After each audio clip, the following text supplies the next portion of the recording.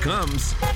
It's Nashville Untold with Andrew Buckwalter, the podcast that interviews the most interesting and influential people making an impact on Nashville's business, charitable, and entertainment scenes. Joining us now from his roving camper studio, here's Andrew.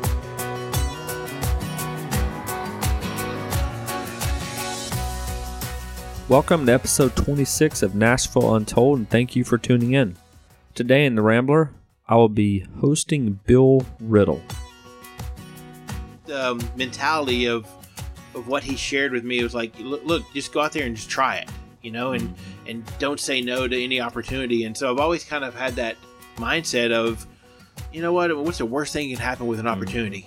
If it goes bad, then so be it. You learn something. So for me, I've always tried to go down that path of, just try it out. It was great hearing Bill's story and how tennis has had such a huge impact on his life. Bill shares about the passion of tennis and how he has impacted many people throughout the years. He loves coaching and speaking about tennis. Regardless if you are a tennis fan or not, Bill's story can cover all sports. The musical guest today will be Carmen Brandy. A little more about Bill and his tennis career. Bill Riddle has been the director of tennis for the Bluegrass Yacht and Country Club for the last 21 years and a USPTA elite professional and tester with over 29 years of experience coaching, teaching, promoting, and playing tennis internationally. Bill is recognized as a high-performance tennis specialist by the PTR, USPTA, and USTA. He's no stranger to entertainment and tennis promotion. He created and co-hosted the award-winning weekly radio show called Tennis Talk that aired on WLAC out of Nashville.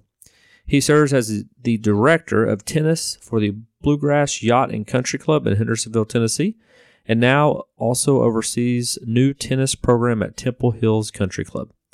For the last 21 years, he has directed the tennis program at BYCC Coaching and teaching all levels of players.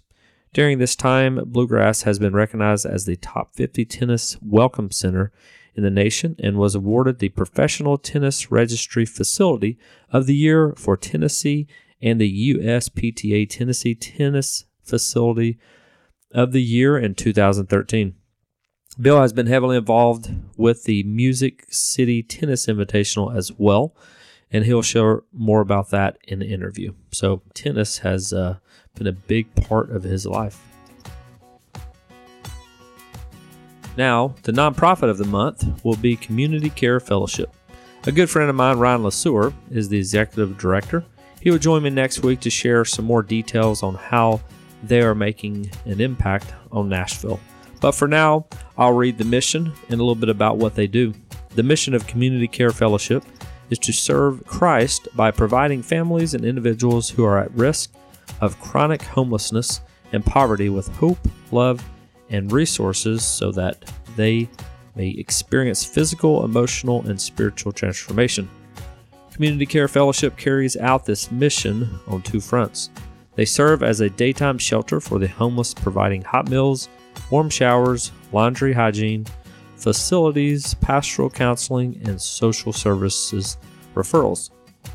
They also serve the children from the nearby James Casey homes with after-school and summer programs offering tutoring, mentoring, and a safe place to spend the day.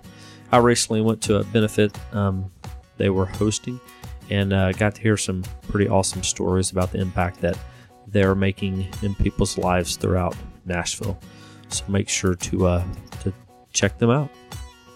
Now, without further ado, let's dive into the interview with Bill. Hello, Nashville. Today, I'm hanging out at the Percy Priest Dam on a little chilly day. Video-wise, actually, we might get a little of the dam in the background. I thought maybe they might be actually running the water. Yeah, that would have been cool. It would have. Yeah. Except I can't get there with the camper, but maybe some other time. Anyways, I'm sitting here with Bill Riddle. Hello, Bill. Thank you for joining me. How's it going? Great to be here. It's going well. So, Bill, as mentioned in the intro, he knows a little bit about tennis. 29 years, or is it even more now? 30 now. This is number 30. All right. So I was like, he knows tennis, and when I say knows, I count there as anything he does not know about tennis. Count there. Yeah, I said that right. Yeah, so he's coach, and again, you heard the bio. Bill, again, thanks for joining me. In a minute or two, just tell the audience a little bit about yourself. Pretty much tennis every day, 8 days a week. And when I'm not doing that, I dabble in a little tennis on the side. No, but seriously, I think I might have one of the best jobs in the world because I get to teach tennis. I get to coach players that are playing tournaments and competitive tennis, and I get to spend time around a country club with recreational players. Teaching new people how to play the game. Beginners to the game. Get to travel, doing a lot more traveling these last few years. Speaking at conferences and coaches conventions and whatnot, pretty much worldwide. Probably just got back from Jamaica, right? Literally just last night got back from Jamaica. That had to be torture, right? It was. I'm working on my golden tan here in the middle of the winter. People hate me for that. Yeah, so it's been a big year, and actually I hit the road again come January 1st. Okay. Headed to Australia. So nice. How long are you there? I'm there for about two or 3 weeks. Okay. Wow. So I'm speaking at they have middle of the summer down there, so at peak tennis time for the Aussies, and both of the tours will shift and start the year down there. So I'm in Brisbane, Sydney, and Melbourne for sure. So. Yeah, that's kind of cool thinking of seasonal. That you can go here or there in different temperatures, so you kind of could stay busy year round, right? Pretty much you can. You go south or go real far south, way down under, and catch summertime. Yeah. So that's cool. Yeah. All right. Well, we will dive into a little bit of your story. All right. So tell me about your childhood years. Are there some great memories that come to mind? And how did your family begin to shape you in your earlier years? Wow. Early on, it was funny. I was actually talking to my mom on the drive over here because I hadn't seen her, and she was, wishing me a happy birthday, which was a few days ago. And so we were just talking about, work and jobs and stuff like that. And they instilled a solid work ethic early on. You go out and you work for what you get, and you work hard at it, and at the end of the night, the sun goes down, you lay your head on the pillow and get up and go do it the next day. And it's always kind of just been with me, and maybe too much sometimes because I have trouble sometimes turning it off. But I don't know that I'd want it any other way. Very happy that that's the direction that they went, and got lucky. I had a car accident right out of high school, and was that's some great luck. Well, it actually it really was. It was. I know you're going. I was going to do something different with my life, and the car accident put me on a path to tennis, back into tennis and full-time tennis, and playing and teaching and coaching. And I think my life would have been different had I not had that car accident. But because of it, I literally have traveled the world because of the sport of tennis. Wow. So it's ironic because a podcast I'm publishing today, his story, basically a car accident changed his life. So what about it? How did it change it at a senior year? What? So, my thought was, I wanted to play football past high school. I wanted to be in art school. I wanted to, I had kind of an idea planned of what I wanted to do. And, when I had the car accident, I spent time in a neck brace, and they said, you're not going to do this and you're not going to do that. And so during the rehab period, I found myself back out on the court hitting tennis balls, just trying to figure out what am I going to do. At 18, and I got lucky enough to work a little bit part-time at a local tennis club, and the pro there left after about a month or so, and said, hey, I'm going to another club, you can stay here. And I thought, okay, well, what am I going to do now? And while I was there, they said, hey, why don't you keep an eye on things till we hire a new pro? I was like, well, okay, I figure I can do that. Mm-hmm. I wound up running that club for 5 years. They never found somebody, I guess, that could do what I was doing, or Right. I'm not sure. But once again, lucky enough to be in the right place, and I think the tennis gods were smiling down on me. So, Well, like you said, the work ethic, I'm sure, came into play there. You know, you got the opportunity and you work hard, so really there's probably not a need to find a replacement, right? yeah, well, I think a little bit of luck, but also, yeah, I do believe it. You know, you put forth the effort, Right. and I just can't see myself now not doing tennis. Mm-hmm. Mm-hmm. So, at what age did you first pick up a tennis racket, and what drew you to that sport? you know, I've thought about this several times, and it, you know, getting to travel like I do, a couple of things have kind of, you know, flashbacks of childhood. And I remember laying on the floor in the living room watching the 1979, you know, Wimbledon championships, and just thinking, man, how cool that would be. And I grew up in a little farming town out, you know, Mount Juliet back in the old days, 30-something years ago or longer, was a little farming town. And, you know, I think we had maybe 3 or 4 tennis courts in the entire county, in Wilson County. And it was just a different time, a different place. And I thought, man, that would just be so cool to be able to play tennis. So, you know, we played all sports. Back in the old days, you played everything.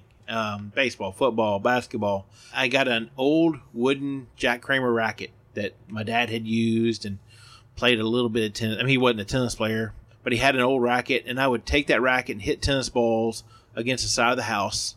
And behind us was, to the side of us was like a tobacco field. Across the street was a, you know, bean field, and we were literally in the country. And And what age were you? Did you say? 7. Okay. 7, 8 years old. Just thought, man, if I could ever play this. And, you know, you didn't take lessons back then. Nobody could afford lessons, and you didn't do it in the country. But just kind of always played at tennis and always just kind of had this love of it and interest. But it wasn't cool. You know, it wasn't cool to be a tennis player back in Mount Juliet back in the 80s, you know. But I was lucky enough to kind of hung around and played every other sport, and it kind of came back into my life after the car accident. So, Well, I think that's a good point. Don't let a sport determine which direction you're going based on is it cool or not. You know, I mean, back in my high school, we had no football, but we had baseball. No, we didn't have tennis. Like, we hardly had any sports. Like the little town, you know, just the school I was in, El Dorado had more stuff. But even band, it was like if you did band, you were kind of a nerd. Yeah. Like, and you moved to Music City, and I'm like, oh man, I wish I knew some instrument. Just, you know, not from a professional standpoint, but just to play something. Just, you know. yeah. So yeah, it's interesting how there's so much out there to play, sports wise. You know, anything, gymnastics. There's so much to do. Yet, you know, there's so many pigeonholes because it's cool or it's a sport to do. You know. yeah. Yeah, and that's actually. So actually, speaking of that, I didn't even realize this question was in this order. So what advice would you give to parents that pressure their kids into certain sports? Could be based on cool. How do you let them explore all sports when you might have a bias as a parent towards a particular one? Well, it's interesting because you know, you always hear about those crazy tennis parents, right? But I'm a firm believer that there are crazy parents in every sport. You know, my kids both played soccer and baseball and multiple sports, and I'm also a believer in just building an athlete first. So I wanted my kids to just play sports and enjoy it and learn from it, learn to be a good teammate, learn to be responsible and listen to coaches, and so because that's kind of the upbringing that I had. You know, that's one of the things that I saw and try to translate into what I'm doing nowadays. And I think that, you know, parents have to understand that what may have worked for them, or the sport that was, you know, cool or they played maybe doesn't work. But let the kids explore, you know, early on. And I see college athletes nowadays, and you look at some of these studies, and the really good athletes played multiple sports. They played multiple sports for a period of time. They didn't become specialists at 10 years old. And way too often, that's what we see nowadays, which we didn't see back probably when you and I were kids. You know, you played every season. You played multiple sports and you enjoyed it. And there wasn't a travel every, you name it. Starting at 7 years old, kids didn't, have to travel. They were just playing to play. What's your thoughts on that? Having all that, is that a good thing, bad thing, or just? I see more bad than I see good, and I'm on the tennis court 6-7 days a week, every week, every month, every year, and I see the horror stories of it, and I understand where they're coming from, and understand the money that is now at the collegiate level and the professional levels, and the reality is your chances of getting there are just so slim.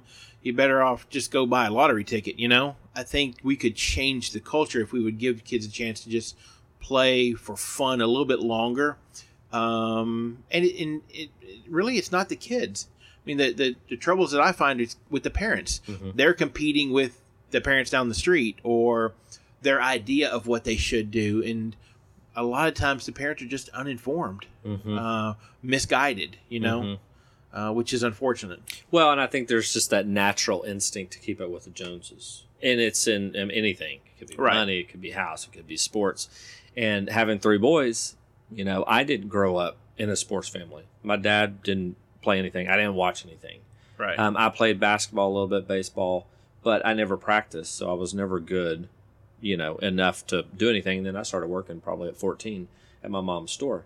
So I wasn't ever in it. So even with the boys, there's that struggle of like, I don't want to do what so many are doing. I won't say everybody.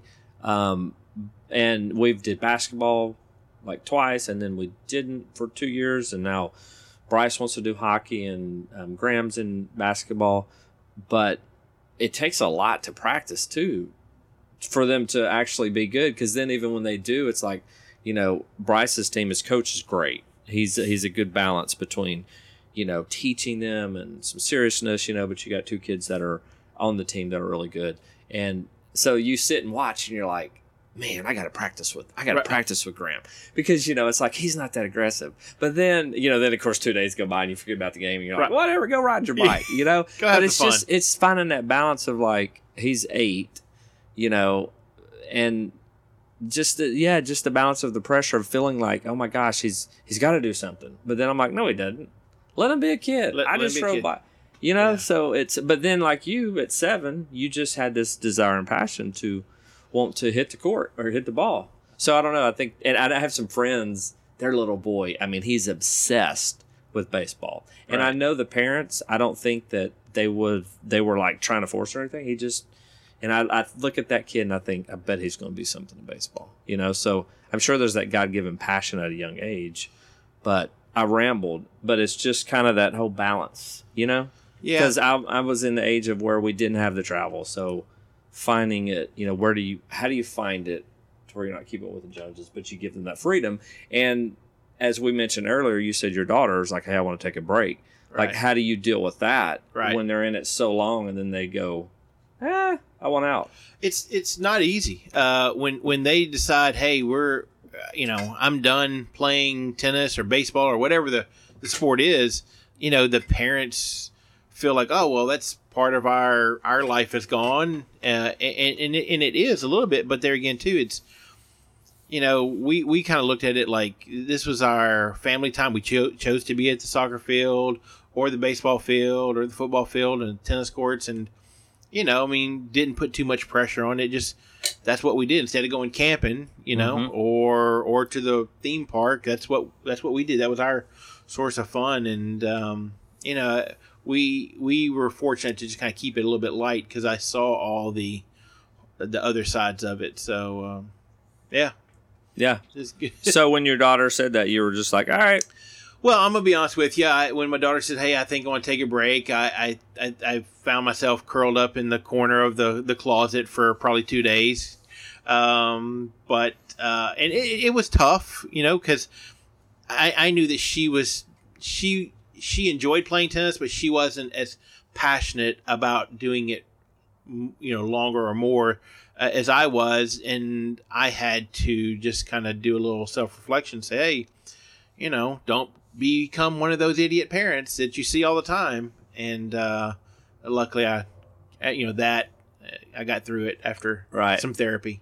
Right. Just kidding. You got lonely in the closet and you're like, all right, I got to go talk to somebody. Right? My wife said, okay, you can come out now. Yeah. That's funny. No, but it was good though. Well, yeah, because I mean, even when you think about like you said, as much as you invested into that, and then to go, all right, I'm done, to be able to let go and be like, all right, okay. She that's a wise was good parent. with it. Yeah. So I was like, you know what? If she's good with it, then I should be good with it. Yeah. So. Yeah. If you could take a few people that have had a big impact on your life to front row seats at Wimbledon, who would they be and why? This is going to sound odd, but I actually had a chance to say hi to an old football coach of mine, Coach Hemmentaler in Mount Juliet. He was our middle school and high school football coach, and I didn't realize this, early on when I was playing football and spent a lot of time with this man. Just some of the lessons he taught me, and just about working hard on the field, and sacrificing and being a good teammate, and just the way he went about being a coach. Even though it was football and I'm in the tennis business, I've employed a lot of that in what I do, and I would definitely take that man to anywhere he wanted to go, just because it is amazing what he kind of shared and what I was able to hold on to all this time later. Gosh, I'd have to think on that. There's been there's a couple of coaches in the tennis world that have been influential to me early on. Tennis is one of those sports where it's can be a little cliquish, can be a little uppity sometimes, and me not coming from a traditional country club tennis lesson background, playing Division I college tennis, kind of fit into a different mold. But there's a pro, Reedy Tony, who's up in Knoxville, outside of Knoxville, up in the East Tennessee area. Just a good guy that early on, he was just so open and welcoming and helped. I mean, I was this young guy who asked a lot of probably stupid questions, and he was just always giving of his time. And he's still coaching tennis right now. He's out of the game full time, but he was actually, I think, our high school coach of the year in Tennessee. He still coaches some high school tennis up in that area. Probably definitely him. Those two guys would be top of the list. So I imagine just having that upbringing, like you said, from Mount Juliet gives you a whole different perspective throughout your coaching career, and not the typical country club feel, or making people feel more welcome, that don't fit that mold, right? Yeah, I kind of look at it because I've been on the other side of that track, and I get to see both sides of it. I have to keep one foot in each side sometimes, and the reality is, everybody's just trying to make it and trying to get through life the best they can. And one of the things you just don't know sometimes is what somebody's story is, where they come from and what they've got going on in their life. And I feel like that there's such good things I'm an example of it. I mean, really good things can happen to you if you work hard, and tennis has done that for me. So if I can help some others, find that same joy, and it's amazing where a little yellow tennis ball will take you. So yeah, that's pretty cool. Just follow it around, right? Just follow it around, just wherever it goes. Well, so the question I have next was, has tennis always been a passion? Which I think I can answer that as yes. Yeah. When it wasn't a passion, it really was. Right. I didn't realize it, but it was. It was still always there. You just kind of tried to run from it a little bit. Well, I thought, gosh, if I could ever, because we couldn't really afford to. I thought if I could ever do this would be really, really cool. And lucky enough, I got a chance to do it. So what do you love about the game? And being in it 30 years, do you ever get bored with it and have to reinvent yourself to keep the excitement going? One of the things that I saw early on with some tennis coaches, especially those that were at a club, they would teach lessons 30, 40, 50 hours a week, and I heard these guys that were like, they're just kind of bitter and grumbly. And, I thought, I don't want to be that guy. I don't want to be the guy that after 30 years of teaching tennis, they want to do something else. Because to me, I don't want to retire. I want to do this as long as I possibly can. And so I made a choice not to just teach all the time and worry about the money, more about, okay, well, what kind of impact am I making? Can I continue to do this for many more years? Maybe teach less hours during the week, and kind of diversify what I do. And it's worked out because I've had a chance to, to work in different aspects of the tennis industry. I spent a few years working for World Team Tennis, and got to meet and get to know Billie Jean King. And if I'd just been teaching all the time, I wouldn't have had that opportunity. I've had a chance to run a professional tournament and travel and speak and do coach education. So for me, it's more about diversifying what I do. I wouldn't be a specialist necessarily, but other than, I guess, maybe a specialist in promoting tennis. That's, if that was something real, then maybe that's what I am. I don't know, but I'm definitely try to find a way to keep it different, and right? Mix it up a little right. bit. Well, yeah. Just thinking of your whole, everything you've done.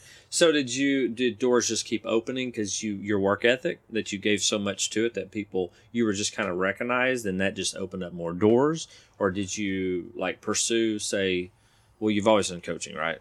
To some degree. So did you pursue more like, hey, you know what, I want to be a speaker, or it just happened to happen one day, and then now, many years later, it's just the opportunities just kept presenting themselves? I kind of go back to what I remember my dad saying this one time. He worked for L&N Railroad here in Nashville for a long time, and he was skilled at doing other things. And I remember he was laid off for a little period of time from the railroad. I think it was one of those times that a boxcar fell over and crushed something, so he was laid off for a month, and so he started driving a truck, and he didn't really know how to drive a 18-wheeler, but he just said, I can do it, and so that was the mentality of what he shared with me. It was like, look, just go out there and just try it, and don't say no to any opportunity. And so I've always kind of had that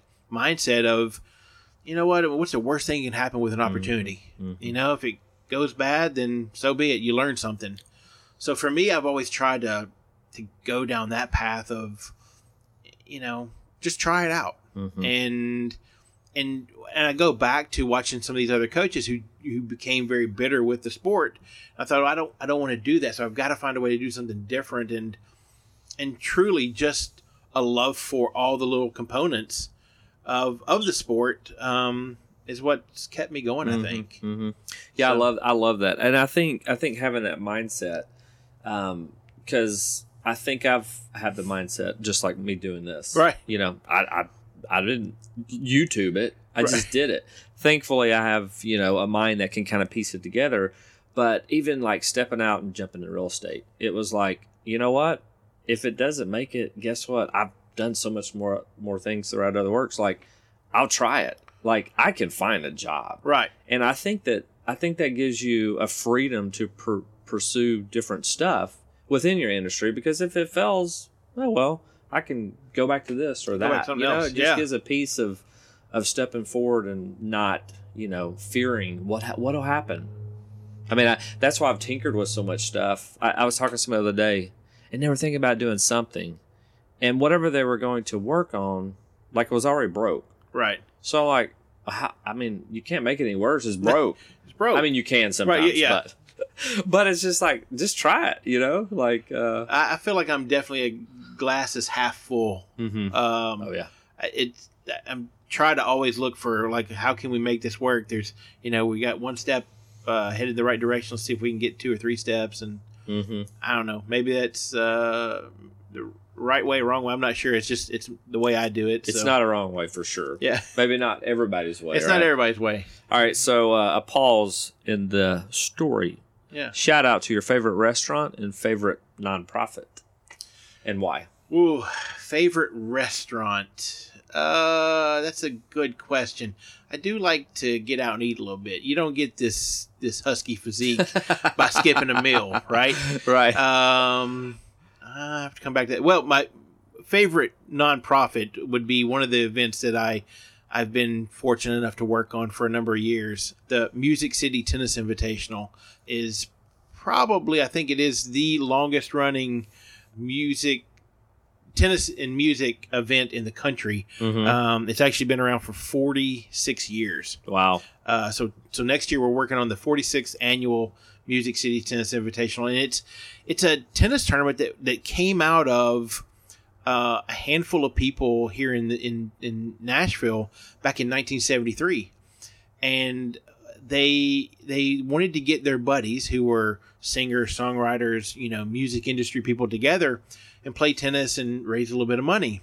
They did the very first tournament over at Seven Hills Swim and Tennis Club, and I think if we look back at the history, they maybe raised a couple $1,000, and I mean, it's kind of like a who's who list of people that have been involved with it, from old quarterback for the Bears and Vanderbilt legend Bill Wade. Minnie Pearl was involved. Kenny Rogers, you name it. In the early days, Francis Preston, who helped kind of found it, and Patsy Bradley, who's been around for all 46 years. And it's just a great group of people that has run this tennis tournament year after year, and we've raised, I think, a little over $2 million in that time span. I've been lucky enough to be involved the last 20, 25 years now. Okay. And right now we're working with the TJ Martell Foundation. And so the money we raise from our tournament goes into their cancer research and funding. And for many years, we donated the money to the Child Development Center at the Vanderbilt Children's Hospital. We wanted to kind of get back to our country music and our music roots, and partnered back up with TJ Martell. And we're just trying to get to 50 now. We want to get this tournament to 50 years and continue to raise money and just promote tennis and also grow what we do for our community. So what is what does it look like when y'all have the program? So we do the invitational. So that we do a tennis tournament every year, and typically it's in the springtime. In 2019 it'll be the weekend of like June 15th. Okay. Sorry, it's first time we've ever done it in the summertime, but we moved it to right after the CMA Fest. It's going to be after the big event down in what is it, Tullahoma? What is that called? Bonnaroo. There we go. I'm the only person in Nashville that's not in the music business, that knows nothing about the music business, right? Well, I don't either. Okay. I mean, that's why it's so fun, right? Yeah.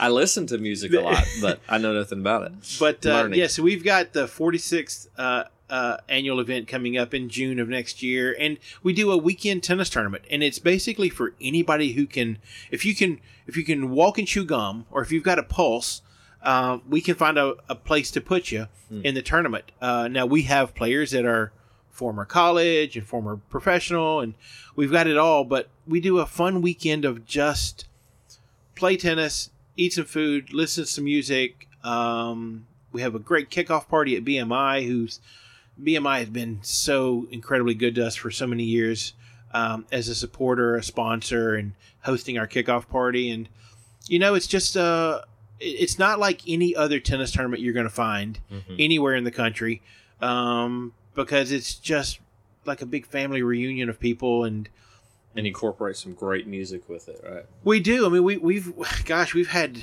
everybody you can think of get involved with us. I mean, one year we had Billy Ray Cyrus drop by on Saturday night for the player party and just played a few songs. And, James Slater has kind of led the charge for us for many years. He's a really good tennis player, singer, songwriter here in Nashville, and kind of a legend in the songwriting community. And we've just had so many really good people involved with it. And, we're not called the volunteer state for nothing, right? I mean, No. reality is true.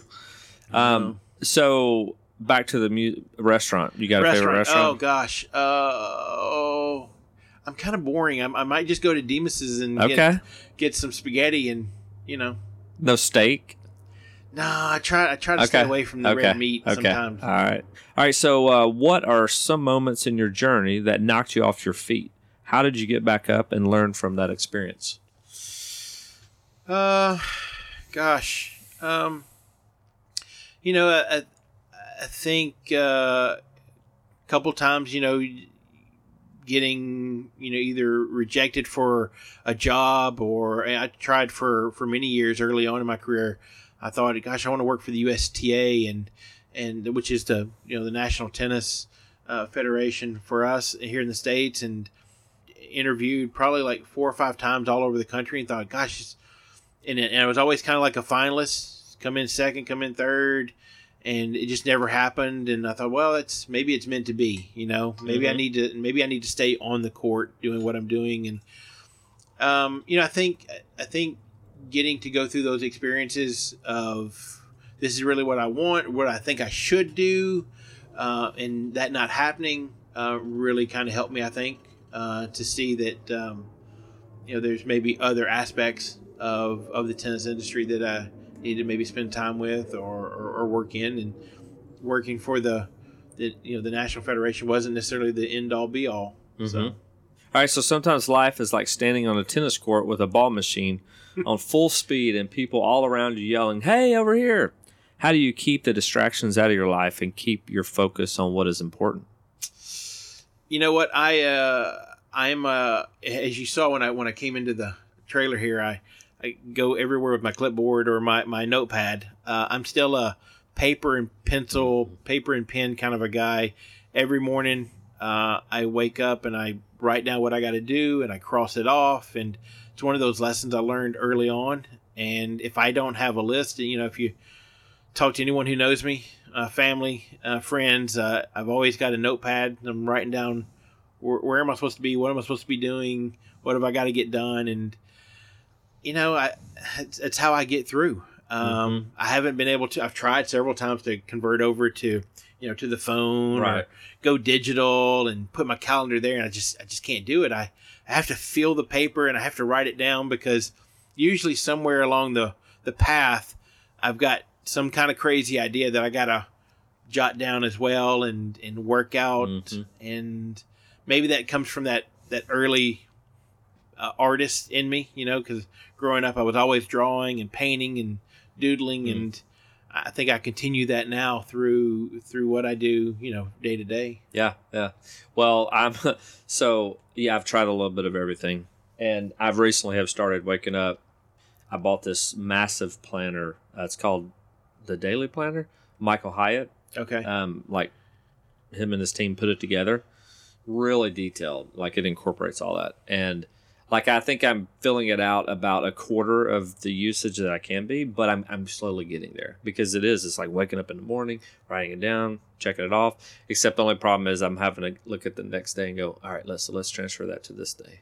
Okay, let's transfer it to this day. At one point, I got to check it off. Well, you hear about all these successful people, and right. I started to notice this trend, and most of them, they would get up and they just have a blank piece of paper, and they would just put down information on that, whether it be to do or thoughts or whatever, and whether they keep it or not was irrelevant. It was, can you get it down on paper and can you work with that? And so that's about the only system that I've found that works for me. So yeah, I think that's why a lot more people, because I went to a little weekend conference, and the success stories that you heard through that, just the simplicity of writing it down, getting away from obviously the electronic distraction, right?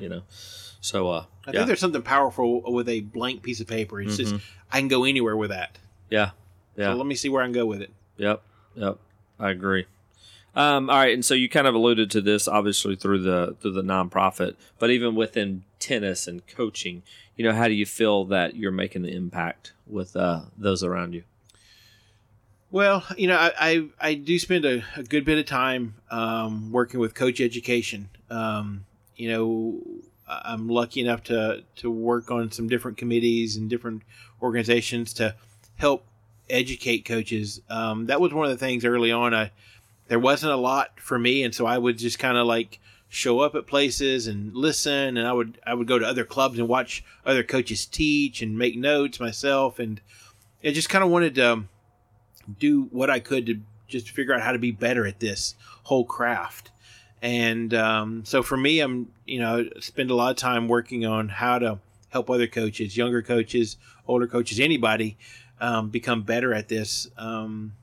Sharing ideas, learning, whatever we can do. So spend a lot of time doing that. And that's, I guess if I had to say I had a passion for coach education or coach development would probably be at the top of that list. Because I feel like if I can help one coach be a better coach, then that one person is going to help many other players.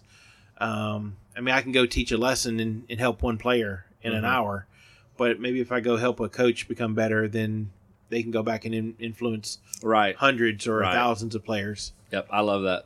So, yeah, I was reading a book Bob Goff, Love Does for Kids. Have you ever heard of Bob Goff? Love Does? No. Great book. But it talked about his coach. Like, he played baseball, and he wasn't that good.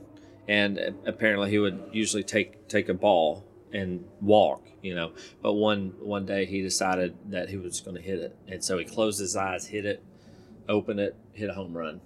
And he talked about the impact of his coach. A few days later, he got a letter card in the shape of an apple, and it said, titled, "You're the apple of my eye." And then the coach said, "You're a real baseball player," and just, 2 sentences. Right. And the impact that made as a coach, because he trusted him and respected him. And, and obviously many years later, he's writing a book, and that comes to mind about what it makes an impact. So, yeah, I love, any kind of coach, tennis coach, life coach. Right. Just that impact that you can have, with the words. And that was the highlight of me. And that's kind of something that I'm trying to tweak, sarcasm or, kind of think before I speak. Right. And how you're impacting your kids, like the positive or the negative. How are you doing that? And it's sometimes overwhelming. Sometimes you don't realize just what kind of an impact you have in how you say it and the way you say it or when you say it. Yep. Or what not to say sometimes is almost as important. Yeah. As what you are saying. So yeah, I love, like you said, you're teaching somebody that can have a whole domino, the residual of how you're impacting one person, right? What it can make. So that's pretty awesome. Have you always been comfortable in front of a mic, in front of crowds, and coaching? Were there fears that you had to push through? If so, what advice would you give to people wanting to pursue something different, but fear is holding them back? Well, early on, I would not want to be in front of a crowd. I can think back as a kid, and I probably would have never jumped in front of a microphone. I can remember taking a public speaking class at MTSU when I was in college, and just being terrified to even sign up for the class on the chance that I would have to stand in front of the group. And I don't know what it was, because I kind of started teaching and helping to coach about that same time in college, and I don't know, I just kind of started to feel very comfortable there. And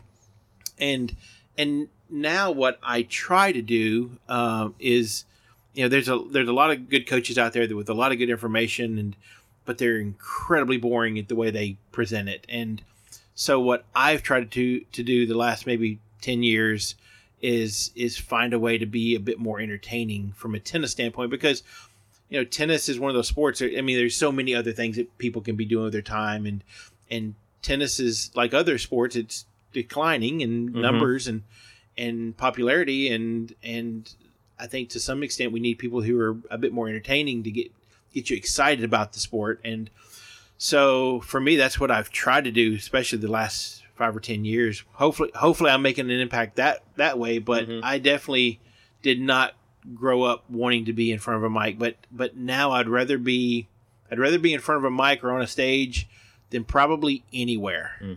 I don't know why. I just, the passion and the impact you're making, I would imagine, I can answer for you.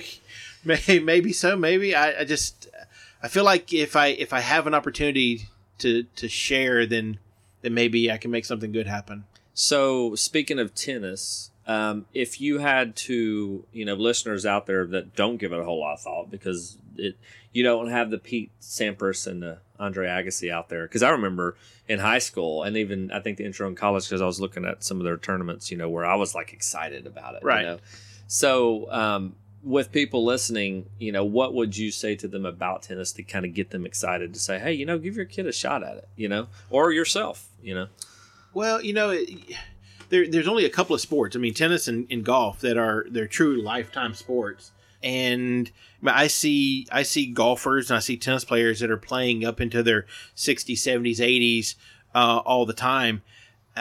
You can't do that with football or baseball or basketball. But I would encourage them to let the kids try tennis. It's a great family sport. We have lost some of the role models that are out there, the John McEnroes, or I don't know anybody would call John McEnroe a role model, but they would call him entertaining for sure. But I think we've lost some of those icons, and but there's also so many other sports. I mean, right. I think back to when I was a kid, there was just skateboarding was kind of like that fringe thing. Yeah, but it wasn't money in it. You were kind of a rebel and you skateboarded.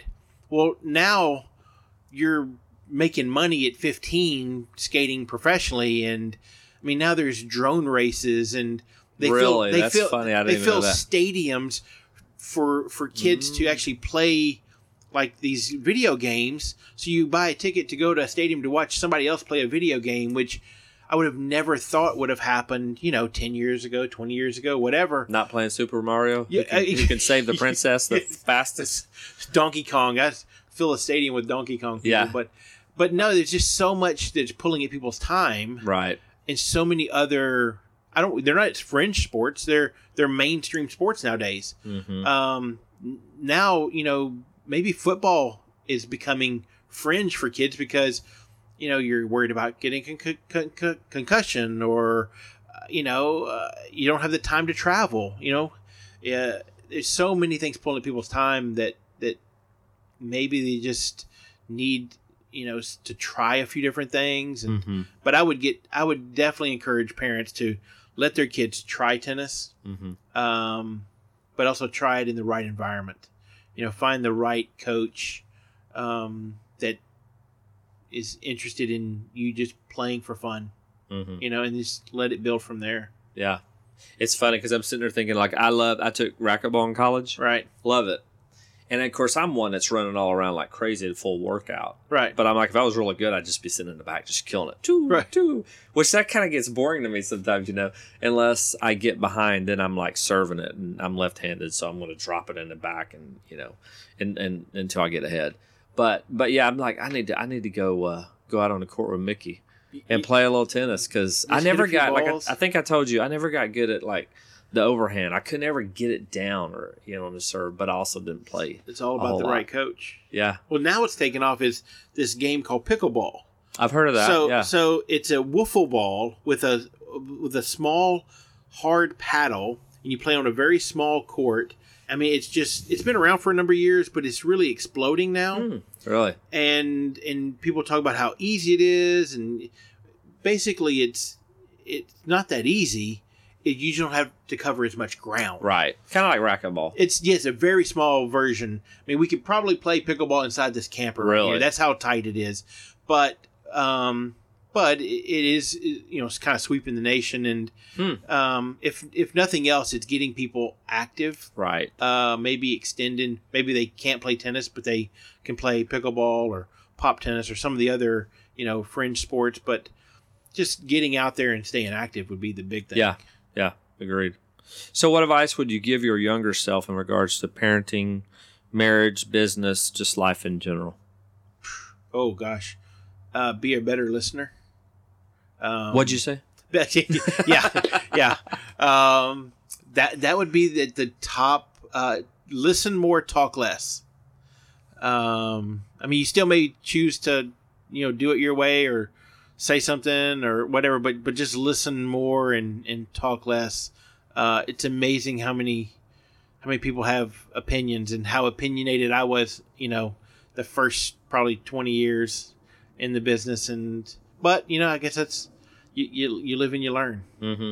So I like that. Yeah. So if probably at the end of every day, if you looked and just put yourself on a chart, where did I land? Okay, tomorrow I need to listen more. Yeah. Yep. Good advice. It's an easy one, I think. So from the great words of Paul in Timothy 4:7, I've fought the good fight, I've finished the race, I've kept the faith. When your journey's over, what legacy are you hoping to leave? One that I really loved the sport of tennis, and that I tried to share it with as many people anywhere and everywhere on this planet that I could. The sport changed my life. It gave me so much, and if I can give back just a little bit of that, with this little yellow tennis ball, then hopefully that I've done some good then. So good legacy, good passion. All right, so that's the end of those questions. Okay. Now I'm going to dive into, just for a national, I'm calling it the Nashville Real Estate Minute or Few. Right. So how long have you lived in Nashville? Pretty much all my life.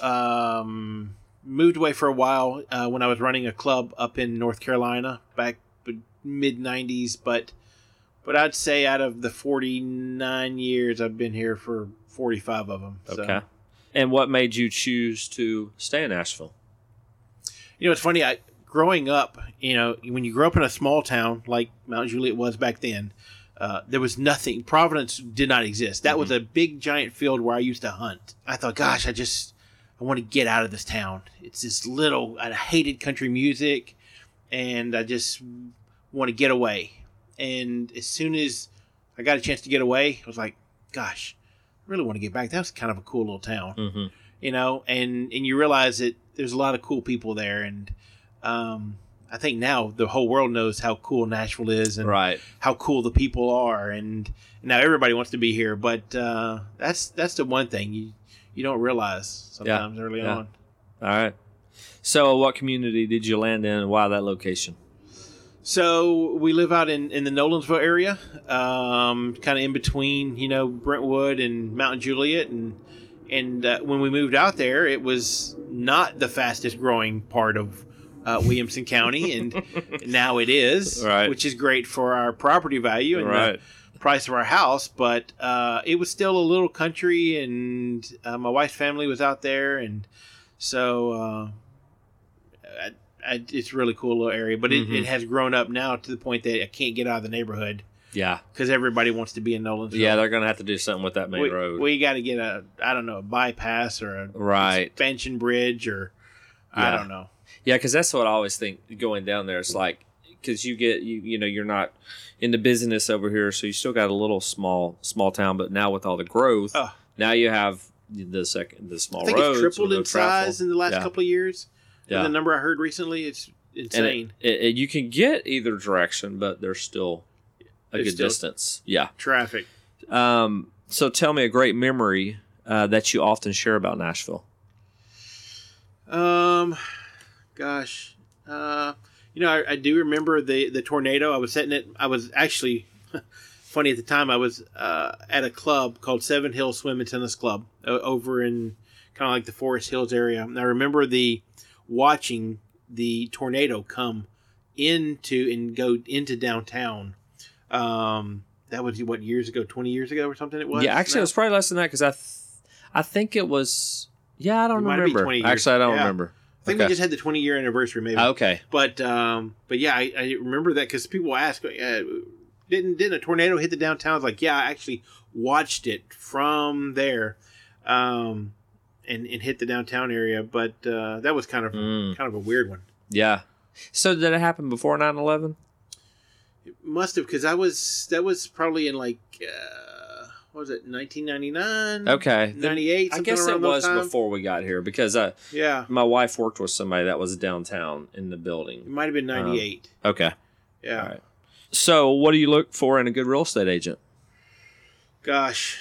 Well, I've had a good one help me out and just somebody who's honest and down to earth and listens. I go back Good point. I go back to listening a lot these days. Does the person at the mall listen when I'm asking for directions, or does the real estate agent listen when I'm trying to tell them what we need? So yeah, I like that. Good advice. So, what advice would you give to someone looking to move to Nashville? Gosh, don't move here because we're so crowded. No, I'm just kidding. We really are crowded, but people come here because of the people. Is what I hear a lot, and it's funny because I'm traveling a lot, and every Southwest plane is full coming and going from Nashville, and they're all so excited to be here. But we've got great areas all over town. It doesn't have to be just Williamson County. It doesn't have to necessarily be Mount Juliet. There's great areas up in Hendersonville and White House and Ashland City. I mean, there's so much more to Nashville than just, I guess, those hot spots of 12 South and Williamson County and now Mount Juliet, Providence area. But there's, I hate to say that because then in what's going to happen to those places in 5 years, it's going to turn into, the next Williamson County. Yeah. So, but there's lots of good parts. What's funny is this past summer, my wife and I took a little drive. We just drove out to an area we hadn't been to in a while. We just started going out past Franklin and just kept on going. And I think that some of us in Nashville, we forget that there's these little cool spots. I'd never been to the Jack Daniel's distillery until recently. I haven't taken a tour, but I did do a tour, but I never even been out there. Yeah. So drove out there recently and just seeing other parts of this town that are not downtown. Right. Yeah. So. Well, that's what I always tell people I love is that you have all the downtown and you have even more culture and stuff now. But then you're 20 minutes from parks and all this other stuff. And like you said, distilleries. And there's a lot of beautiful things. Lewisburg and Tullahoma and these little towns along the way. Watertown, Lebanon, that just kind of on the outskirts that so much kind of cool old stuff there. Yeah. Actually, I did a field trip with my son at the, I'm going to forget what it was called. It was off of Blackman in Creve Hall area. Okay. Old Plantation. Okay. Was it Overton? John Overton? Might have been, yeah. Was he a judge? Oh, I don't know about that. Trace something? Oh, the Natchez Trace? No. I can't think of what Trace it was. Leche? Oh, no, I'm sorry. I'm getting hungry. I'm getting hungry now. I'm sorry. All right, anyways, I can't remember what that is. We'll cut that out. We have craft services coming later? Yes. Okay. Yes, we have a food truck. Okay. All right, so Bill, how can people connect with you? Well, I'd love for them to follow on Facebook at Bill Riddle Tennis, on Instagram at Bill Riddle Tennis, and on Twitter at B Riddle Tennis. Mm-hmm. So you're coaching locally still, right? Still at okay. I'm at Temple Hills Country Club. I kind of will turn up different places here and there when I'm not on the road. Mm-hmm. Hopefully, helping some coaches and players in other parts of the world. Yeah. So. All right. Cool deal. Well, Bill, thanks again for joining me in the Rambler, and look forward to digging into that a little bit more, seeing how maybe I can be get a part you of out it. to play in the Music City. Well, I get some coaching first, and then get out there. It'd be fun. we got a beginner division, so okay, there you go. We'll get you on. Sounds good. All right, appreciate it, Bill. Thank you. I hope you walked away with a few nuggets that you can apply to your life as a parent, maybe with kids that are playing sports, or maybe how to get them involved in sports, and obviously tennis being a good one to look into. As you can tell, Bill has a wealth of knowledge in the tennis industry, as well as wisdom in the sports arena. Make sure to look out for the Music City Invitational in 2019. If you are in need of a tennis coach, give Bill a call. If he does not have the time to coach directly, I know he will be able to put you in contact with a great coach in your area. And as he mentioned, a coach can make a big impact in your kid's life. As far as the sponsors, if you have not picked up on it yet, I'm a realtor in the Nashville area with a focus on residential real estate and real estate investing. I'd be happy to help you with your real estate needs. You can also give Brandon Hutchison a call with the Legacy Mutual Mortgage for all of your lender needs. and limestone title and escrow for any title needs. Next week, Carmen Brandy will join me for an interview. She has a great story, and she is very transparent about an ongoing struggle with depression and how she daily wakes up and makes a decision to move forward and push through some self-doubt. She wrote and sung the song you are about to listen to, and after her story next week, you will be able to hear another song she wrote. Thanks again for tuning in to Nashville Untold. If you enjoyed the show, please make sure to subscribe and feel free to share via social media, Instagram, Facebook. I'm still kind of doing some work on getting all that going. But anyways, you can find the post and links to it via iTunes and other podcast platforms to share. So that's always appreciated. And feel free to leave a review as well. Make sure to check out the show notes for more details on the guest and ways to connect with Bill Riddle and Carmen. And now, enjoy a song from Carmen.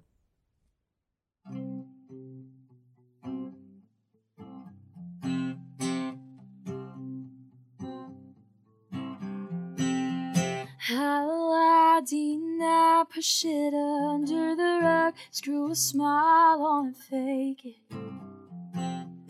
This heart, these scars, I'd offer 'em up, but no one would take 'em. No one would take 'em. I keep on trying, I keep on striving, I keep on begging for love.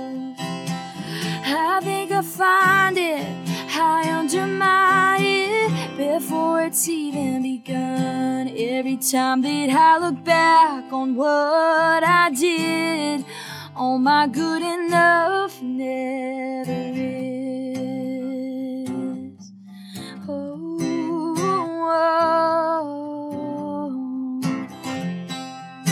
I find that I'm always wishing someone could make me feel less forsaken. I pray they'll stay, but I know that they'll run and wind up leaving me vacant. I keep on trying, I keep on striving, I keep on begging for love. I think I'll find it, I undermine it before it's even begun. Every time that I look back on what I did, all my good enough never is.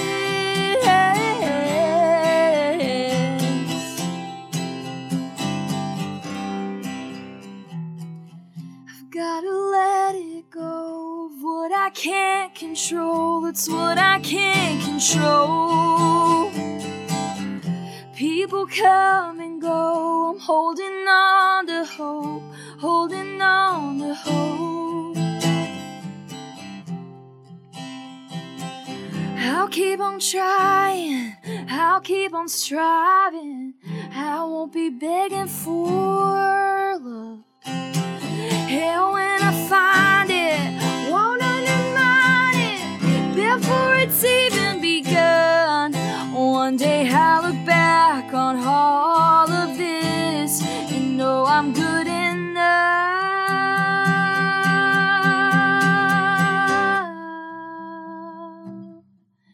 Oh, I'm good enough. Did you hear that?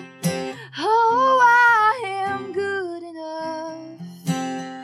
Oh, you are good enough. Oh, we are good enough.